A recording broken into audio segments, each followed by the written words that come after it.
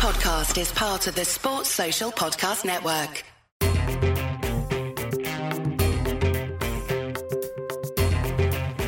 You're listening to the Armchair Cricket Podcast.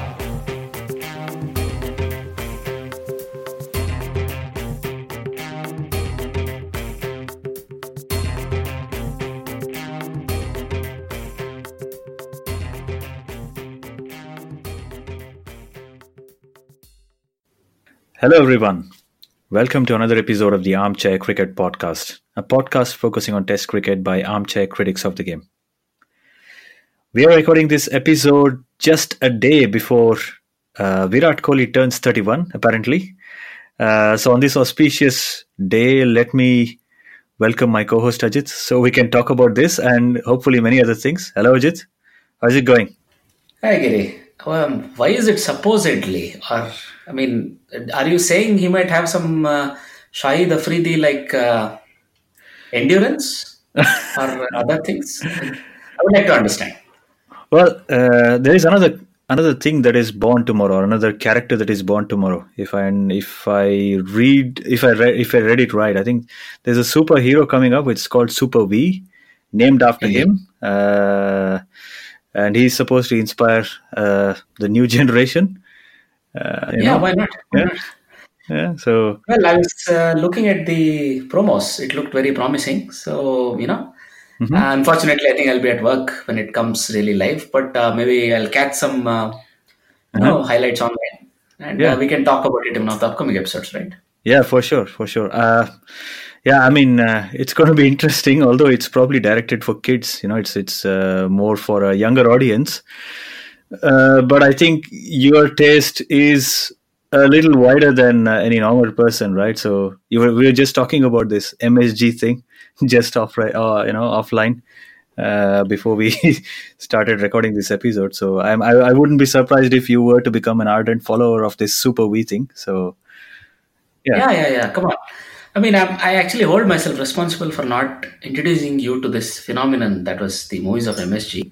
That will be a podcast in itself, so I'll not go too much into it. But yeah, it's totally worth it. He, I think, was serious, but you can get a lot of fun out of it if you ever were to watch it. Yeah. But then again, let's start talking about cricket, let's say. I missed so much of cricket all these days because I was quite busy at work. I think I must have missed nearly 2 weeks of cricket, although I was following score lines and stuff like that. But what I found interesting was a match being played at Ferozshah Kotla in Delhi. Even though the pollution level, air pollution, was quite rampant over there, I read. I was even surprised to look at some pictures of people not wearing, pollution mask while playing out there in the middle, the players especially. So India and Bangladesh, right? Did you follow this match? I'm sure you have a lot to say. Yeah, I was able to see most of it live. And first of all, it turned out to be the good thing that, Ganguly, the president of BCCI, thanked the players of both the teams to play in Delhi. It did look like very smoggy indeed. So I was even surprised, there was no stoppage in play due to bad visibility or something. That could have been a chance, a realistic chance. So coming back to the match, well, it was one of those close matches because the match went into the last over of the game, of course. And Bangladesh came out deservedly the winners. All thanks to Mushfiqur Rahim, who finished unbeaten on 60. And unlike a couple of previous instances, he was able to take Bangladesh home. Right? And Mahmudullah, the captain, stayed with him and made 15 unbeaten. So, look, India struggled quite a lot. So, they were really lucky to even make 148 with 30 runs being taken off the last 2 overs by Krunal Pandya and Washington Sundar. So basically Shikhar Dhawan struggled to run a ball 41, KL Rahul 15, then Iyer 22 and Punch 27. Basically nobody was able to really make a big dent in the scores in terms of strike rate at least, because Shreyas Iyer looked really comfortable and I thought he got out to an injudicious shot. Outside of that, most people struggled, right? Shivam Dubey did not look the part. He only got to face 4 balls effectively. So a lot of credit goes to how Bangladesh bowled. So we should not be taking any credit away from them because they've been bowling quite well. The spinners bowled really well, especially the leg break bowler, right? Aminul Islam, who took 2 wickets. Then you had, I think Shafiul also took 2 wickets, but he was a bit costly. Aminul Hussain got hit in the last but 1 over. But I think initially Aminul Hussain and Mustafizur Rahman bowled really well. They kept the tabs on the Indian scoring in the first couple of overs. And then once the spinners came on, Afif Hussain and Mosaddiq and Mahmudullah also had a small role to play. So they all bowled really, really effectively in the middle over. So the over, let's say number between 7 to 15, India could not get any momentum. They struggled at 6 an over or so. So that's what cost India the match. They were about 20 runs short comfortably.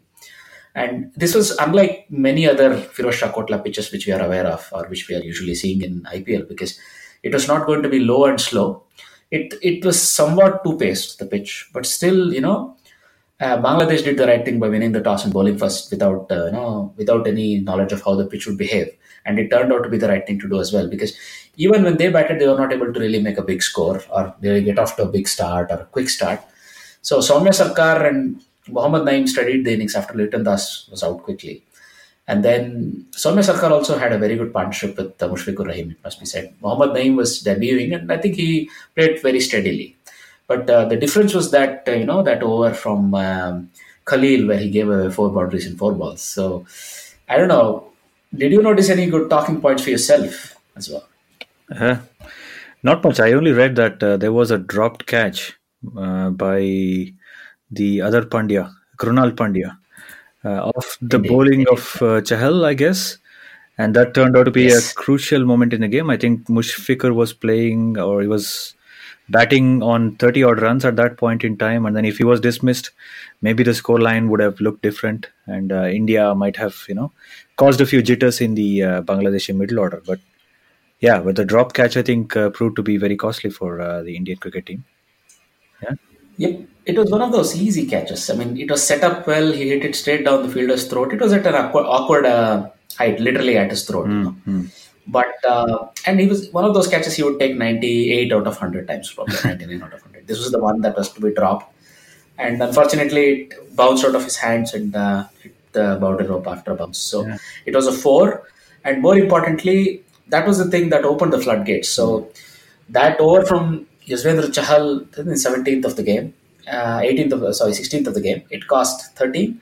Then the next over of Khalil was the one where all the damage happened. So they took just 2 singles of the first 2 balls, but he held his nerve. So he played all round the wicket, first of all. So Mushfiqur deserves a lot of credit here. So he played all round the wicket, and also with those 4 balls as well, 3 balls he very effectively put them to boundary. The 4th one he was a bit lucky, but he deserved the luck. So at the time of dropping of the catch, the run rate was 12 and over.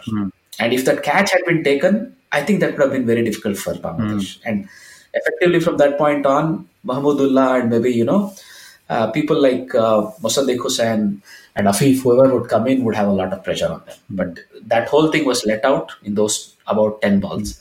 And after that, it was also a weird thing to see Shivam Dubey being given the ball in spite of Chahar having the over left. It was something, I think, an experiment, so to say. So all in all, the plan was sort of working as far as India was concerned. They were able to take it to Bangladesh net 50 of the last 30 balls, but they had wickets in hand, so they had to be given credit there that Soumya Sarkar and Mushfiqur Rahim built that innings, and therefore they made sure they had 3 or 4 good hitters left in the hut if required, and luckily they didn't need any of those things. So I think this sort of takes away a couple of very painful memories for Bangladesh. The Nidahas Trophy final comes to mind, and that I think was it the Asia Cup where Bangladesh, I think Mushfiqur himself celebrated a bit prematurely with 2 runs required, and the match ended there when Bhuvaneshwar Kumar was bowling the last over, right? Yeah. So the famous Nagin dance. The famous Nagin dance. Nagin dance was, I think, in the Nidahas Trophy. In Nidahas Trophy, okay, could have been, okay. Yeah, so but that was Nagin dance is also a bit of needle between Sri Lanka and Bangladesh as well. So anyway, but all in all, I think what he showed was there are not a lot of demonstrations or anything. He appeared calm, both his feet on the ground, even after hitting the winning runs, right? Okay. I think there was 1 or 2 exaltations. That was very nice to see that he kept his cool, and indeed he's also said it off after the match, right? Off air, he has said that with all the chaos that's surrounding Bangladesh cricket in these couple of weeks, right? Mm. I think a couple of wins in this tour would do them serve them very well. Yeah. So that's something I think they're very serious about that. They're very focused on that, and you can see that in their actions. Mm. They bowled really well, they fielded very well, and they took the match home. So Mm. it's an interesting thing that India are now fifth in the rankings, right? Yeah. And the T20 World rankings. I know the difference between the top five teams is not a lot, but still, Pakistan are comfortably ahead. But the next four teams, there's a lot that they can play for, and India will want to win the next two matches, I'm sure. But what do you think? Will it going to be easy for India to do that? Well, actually, to be honest, I think Bangladesh, Shakib Al Hasan's ban might actually turn out to be a wake up call for the other players. To bring themselves forward and put up a good performance in order for their team to win. And this was a very good occasion where Mushfiqur, stood up and then made sure that he was there till the end. Um, I fancy Bangladesh having another go here. I think they might as well. I mean, they might actually level the series if one of the other matches is cancelled due to bad weather, which could turn out to be the case in the next T20, right? Being played at Rajkot. I read that there is a chance that a cyclone might hit the same area and during the match, so that could be called off. And if Bangladesh either can win one or even level the series, it's going to be a fantastic result for Bangladesh cricket in general. So it's going to be interesting, and India's experimentation will continue. I was surprised to see Rishabh Pant being fielded. I would have given Sanju Samson another go, right? I mean, he deserves a chance, and he looks. I have a feeling we'll see him in the Yeah, series. yeah. Maybe they should give him a chance because I think he scored. He's in fantastic form. He just scored the double hundred in domestic cricket, right? So he should be given a chance. And the other guys like Shivam Dube, I haven't seen him produce the goods even in IPL. So that's another performance due from him, I would say. And KL Rahul, yeah, I don't know where he can play in this team because he is not able to convert his starts. All he had to do was stay there till the end. I think he was out for a very soft dismissal again. So yeah, if Rohit Sharma and Shikhar Dhawan don't click at the top of the order, India look very vulnerable, especially because they don't have somebody like Kohli.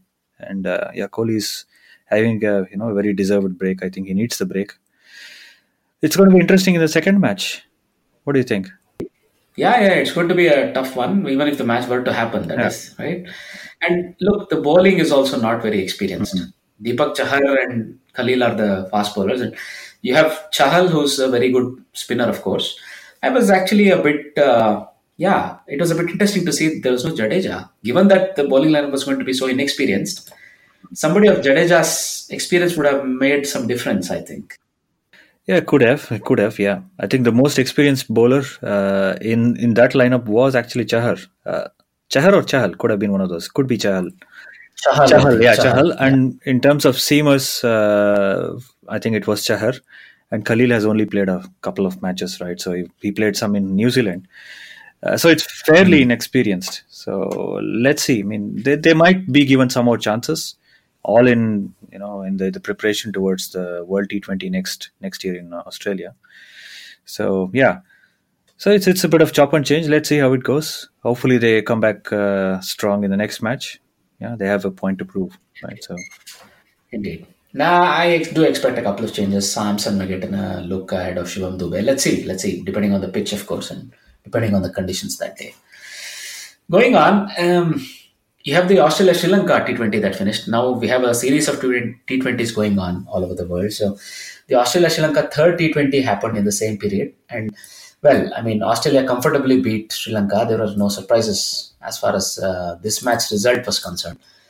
Right? So, Warner remained unbeaten again. So that was the main thing. Sri Lanka, in this case, batted first. This was the match held in Melbourne, and they batted first, and they made 142 for 6 with Kusal Pereira making 57. And, Warner again remained unbeaten, making 57. And Ashton Turner sort of made 22 and helped him finish the match off comfortably. There was not a lot that they were worried about. For a change, Steven Smith failed. He made just 13. So that was good. That was news in that match. But outside of that, I don't know how many instances of an entire series where opener remained unbeaten. So, I'm going to look it up again later.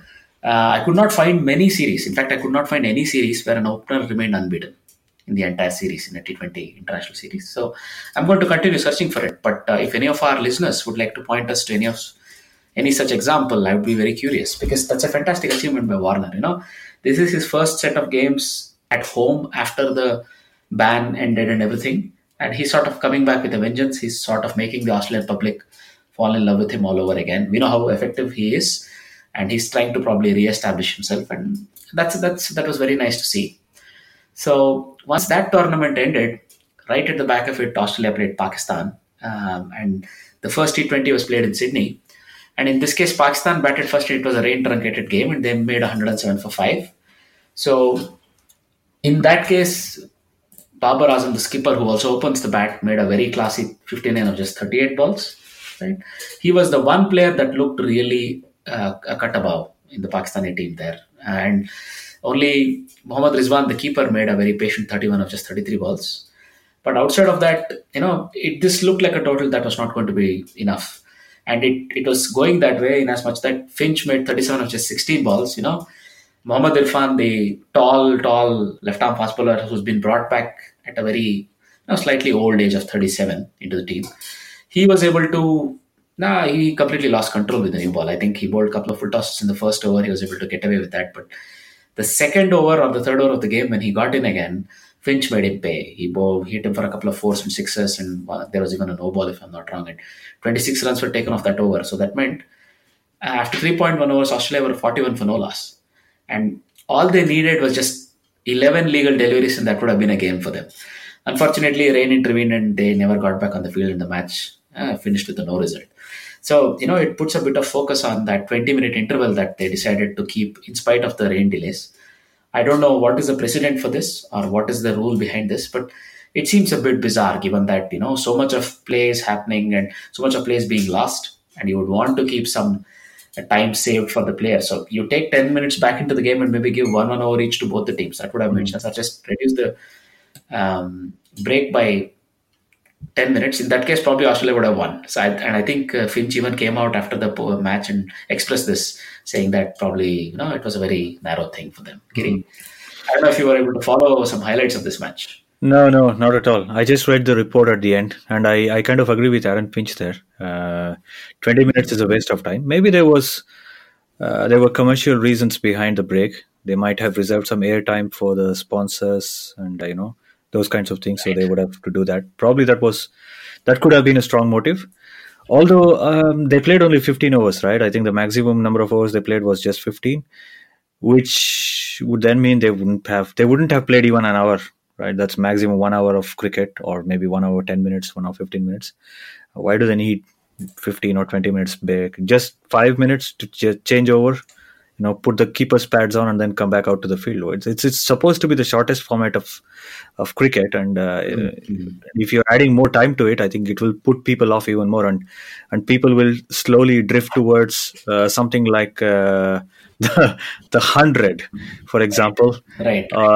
God forbid, or something like T10 that's supposed to be played in Abu Dhabi in the next few days, right? So T10, so something like this. So I mean, they have to think about this, the ICC and as well as the MCC, to ensure that we have some sort of lenience allowed towards reducing the amount of break we have. So something to ponder for the future, I would say. Indeed, for sure.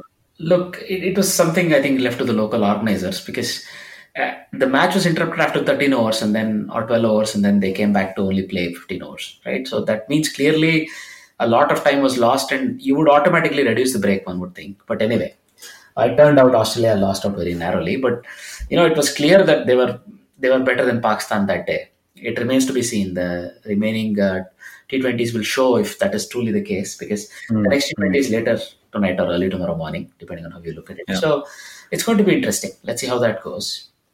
Now, moving on, the next T20 series that is again underway is between New Zealand and England. This is a 5-match T20 series, so it's more like a preparation leading to the World Cup, I think, right? Also, for England to get set to the conditions there, because they play tests after that. So, in this case, Two matches have been played. The first one was played on the 1st of November in Christchurch. And in this case, England won the game, right? So this is also a new look England team, and they also are experimenting quite a lot with their top order as well as with their bowling. So New Zealand batting first made 153 for 5, and Ross Taylor made 44, and Darren Mitchell made 30, and Tim Seifert, the keeper, made 32 as well. But this was again 10 to 15 runs short very clearly. We could see that, and England chased this down with 9 balls to spare, with James Vince making 59, Johnny Bairstow making 35, and skipper Morgan being 34 not out at the end. So not a lot to write home about as far as New Zealand were concerned in this game, right? So they were comfortably outmatched. But the second T20I, which was played in Wellington, New Zealand were able to strike back. They took one back. So in this case, again, they batted first. They made 176 for 8, with Jimmy Neesham making 42, and then Colin de Grandhomme and Taylor making 28. And of course, Marty Guptill finally coming good, making 41. So this was sort of a more on-par total. This was played at the Cape Tin, as it's called, in Wellington, right? It's a very nice stadium.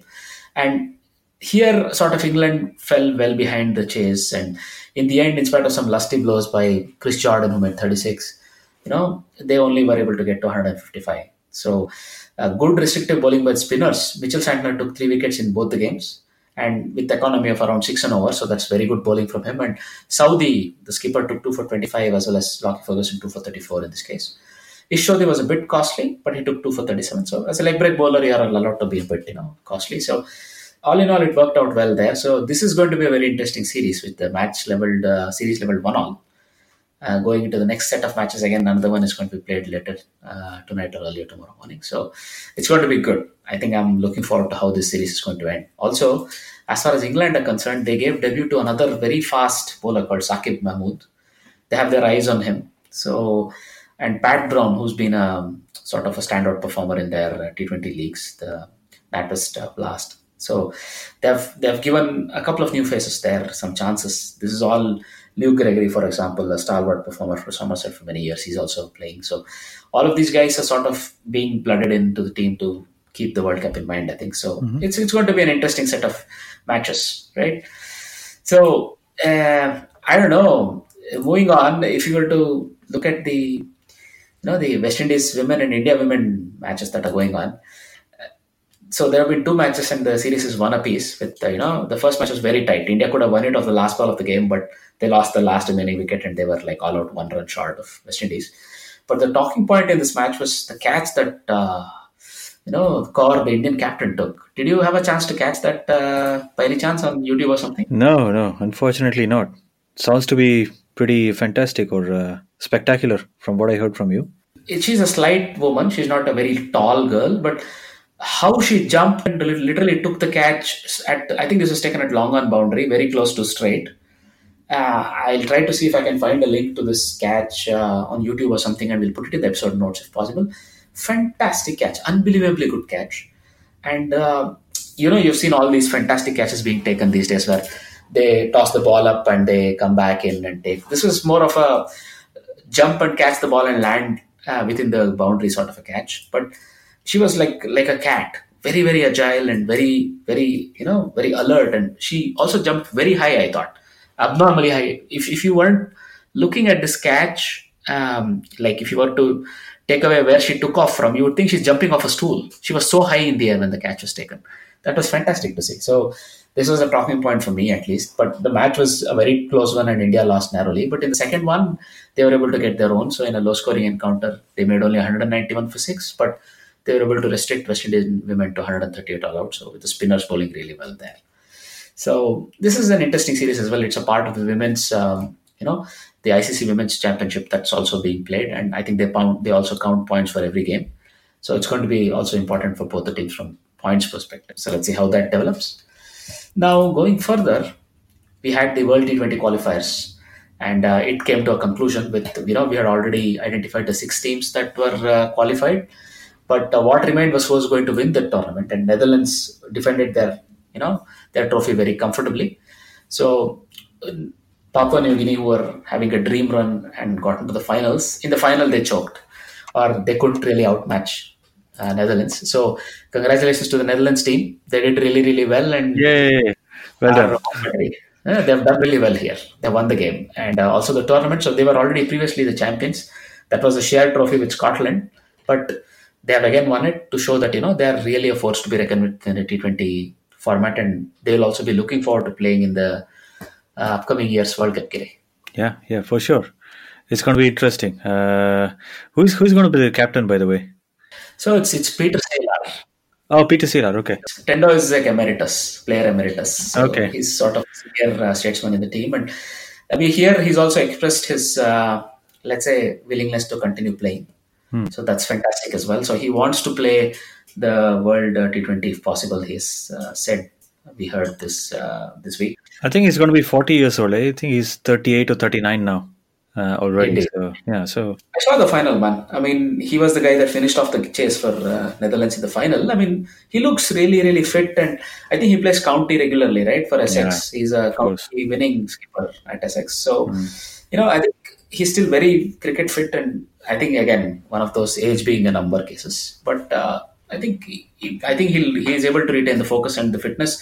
He would be more than happy to represent Netherlands, and Netherlands would be very happy to have him. Somebody like that at number 5 and number 6 in the T20 lineup would be crucial, right? yeah. So yeah, let's hope Netherlands are able to shine also in the upcoming T20 World Cup. We would be very proud of them. We are already proud of them, but it would be great if they are also able to go a bit further, right? Yeah. All right. Going further now, well, if you were to look at some of the news from off the cricketing field, so PCB we hear had to fend off a player revolt last week because of all the no objection certificates that had been denied to players who are going to play, especially in the the United Arab Emirates T10 League, what you're already referring to earlier. And some CPL also, some players were given no objection certificates, and as usual, they were withdrawn at the last moment or something. And many players had to come back because they were asked to participate in the ongoing first class trophy, the Qaeda Azam trophy or something. So many players are not happy. So Imad Wasim, and he sort of led this discussions with the MD, Wasim Khan, and some assurances were made, right? So it looks like they fended off another revolt. Sort of Pakistani players, I think, might have been influenced or taken some, succor from what happened at Bangladesh, and they may have decided to take their own action. But it looks like, that was sort of tipped in the bud, so to say. But also, I think they sort of came to some sort of agreements there, and so because many players are forced to play only in the local leagues, probably some of their earnings would be hit. So it's an important point, and I can understand why it's pretty important because people like Shoaib Malik, who are at the twilight of their career, it's very crucial that they also convert whatever opportunities they get to play certain teams because certain, at least T20 leagues or T10 leagues around the world. Shoaib Malik has a very good reputation in T10s and T20s, and I think he would have led a team in both cases. So that would have been a bit of a big loss as far as he's concerned. So let's see how that spins through. But it looks like some accommodations might have to be made for the players, otherwise it will not be a good thing, right? The other thing, it's this power player concept. It's a new concept that BCCI is mulling, we hear, ahead of next year's IPL. Giri, did you read about this? Yeah, only very briefly. Something along the lines of what they do in football, right? So you do name a playing 11 in football, but here you don't have a playing 11. You just name 15 players who take up the field, out of which 11 people take up the field if you're a fielding side, and then a bowler or a batsman or a fielder can be replaced at the end of an over or at the fall of a wicket, if I understood it right. So I don't know. I mean, I still haven't got my head around this. I have to look at all the details, but what do you think about it? I mean, it's probably another artificial thing they're trying to inject some new drug into cricket, which they don't need. They've already made it. Well, I'm a purist, so I'm going to say this. They've already made it stupid enough, so they don't want to complicate this even more. Look, this is a concept that's always prevalent in American sports like baseball or basketball. It's very common, and it's very common to see that you have these specialized, sports persons like a finisher when it comes to, a baseball pitcher who comes out to bowl in the ninth inning, for example, it's a very American concept. Also, in basketball, it's always a rotating set of players, 9 to 10 players, of which at any point in time, about five are on the field, right, or on the court. So this is possible in many other games as well, like volleyball, for example. So it's just an experiment, and I'm not particularly averse against it. So if you remember that example that they were talking of, like somebody like Andy Russell sitting, waiting in the dugout and just coming out to finish off games either with the bat or the ball, that seems like a very exciting prospect as far as I'm concerned. It takes away a bit from the narrative of this tension building or somebody coming in and setting up an innings and then finishing it off. You just have these set pieces or players who are good at finishing things or delivering a result for you, being taking a wicket or coming and hitting 20 runs off an over or whatever. So it might not be a totally alien concept. For me, I think it might work. And I'm just curious how it's going to be, whether if it works successfully in an IPL, does that mean other T20 leagues try it out, or maybe ICC will really consider it? Because it's also one of those things that can make it exciting if you're a fan. There is this narrative of this, me against the world that you get to see very much in test I couldn't matches. care less. I couldn't care less. I can imagine. Well, I know you already said it. Of course, you're a purist, and it doesn't sit well. But look, this is the way it is in the world out there. Yeah, but really hope they don't do something stupid like this to Test cricket. They should let it be. We already have a concussion substitute, right? So I don't want them to do something else after this. Concussion substitute, it's a bit understandable. It's somewhat reasonable, I would say, but not these things anyway. Also, I think there is a allowance for a keeper to be substituted at any point in time, because keeper is the most specialized fielding position there is. You can't have somebody else. So these things are there. But, I think Test cricket will be left alone. I have a feeling this is something that will be, I think, restricted only to T20s, and if at all, maybe to ODIs, and I'm talking a few years down the line. So I'm thinking Test cricket will be left alone, Giri. I think if you were to think this makes sense, you can rest assured that probably it'll be safe. That's a relief. Because there you still have that one man against the world sort of a scenario where that's the whole point. That's the drama that Test cricket provides. So I think they're going to leave it. Let's see how that goes. Let's see. But what I would like to see is this. There are people in power who are actually thinking about things, be it T10 or be it this 100 or be it this power player. I like to see that, people, those that are in charge of the game, are actually able to think and see. They might be sometimes thinking purely in terms of monetary, gains. But for me, that's the way sometimes, the sport itself can progress.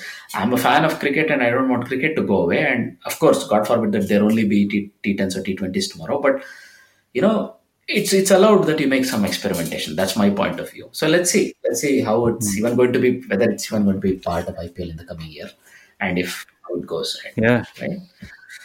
See, another sport I follow or try to follow as closely as I can, if you can even call that a sport, it's Formula One.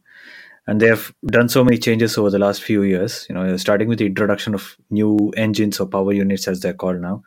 They've made that sport very artificial, and you see one team dominating, and they're trying to make small changes here and there just to make it a bit more exciting or entertaining for the audience.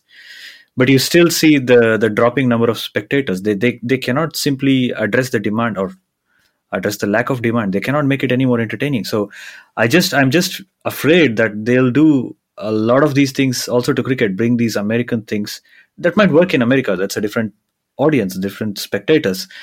Don't try to do that too much to cricket, I would say. Proceed with caution. Okay, I'm all for this, changes. You have to, stay with the time or ahead of time, but don't make too many changes. Not so soon anyway. So you already have 100, T20, T10, whatnot, So yeah, let's proceed with caution. Look, sometimes there are short-lived experiments that die a natural death. The super sub did, right? Yeah. So then there's nothing wrong in trying new things. Like, for example, if I were to take your example forward with F1, there's something called the sausage curbs. That is something new.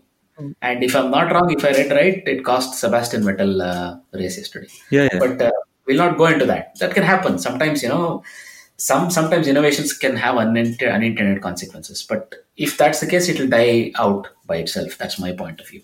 Let's see. But what I would like to completely agree, at least as far as you are concerned, is the primacy of Test cricket should be preserved. And Test cricket's dimensions of what it represents as a challenge should not be touched. That I totally agree. it is a sport that belonged in a different era for sure, but it still represents a good battle. It still represents a good show of character, and that should be preserved. And this I completely agree with, and I really hope that stays that way as well. Right. So now let's look at the trivia section. So the trivia question from the previous episode was, which team has won the Vijay Hazare Trophy most number of times? So we had a couple of guesses online. User called DS Patti made a guess that it was Mumbai. So that's a good guess, but that's not the right answer. So the right answer is Tamil Nadu with 5 wins. Karnataka has 4 wins, and Mumbai is third with 3 wins. We are happy to see that there are people guessing or sending in some answers, so that's not a problem. We always encourage our listeners to do that.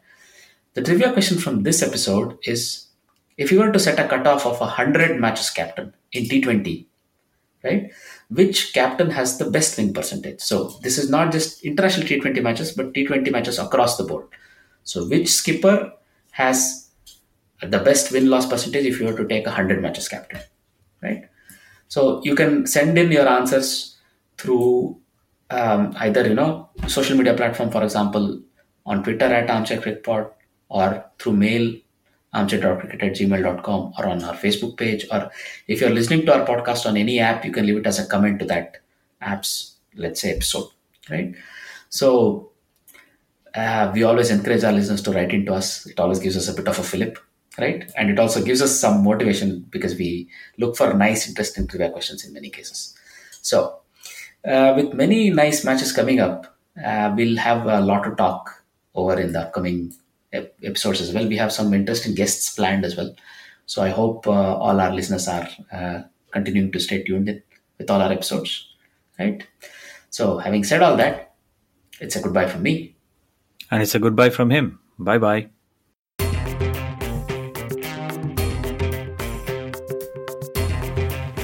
You're listening to the Armchair Cricket Podcast.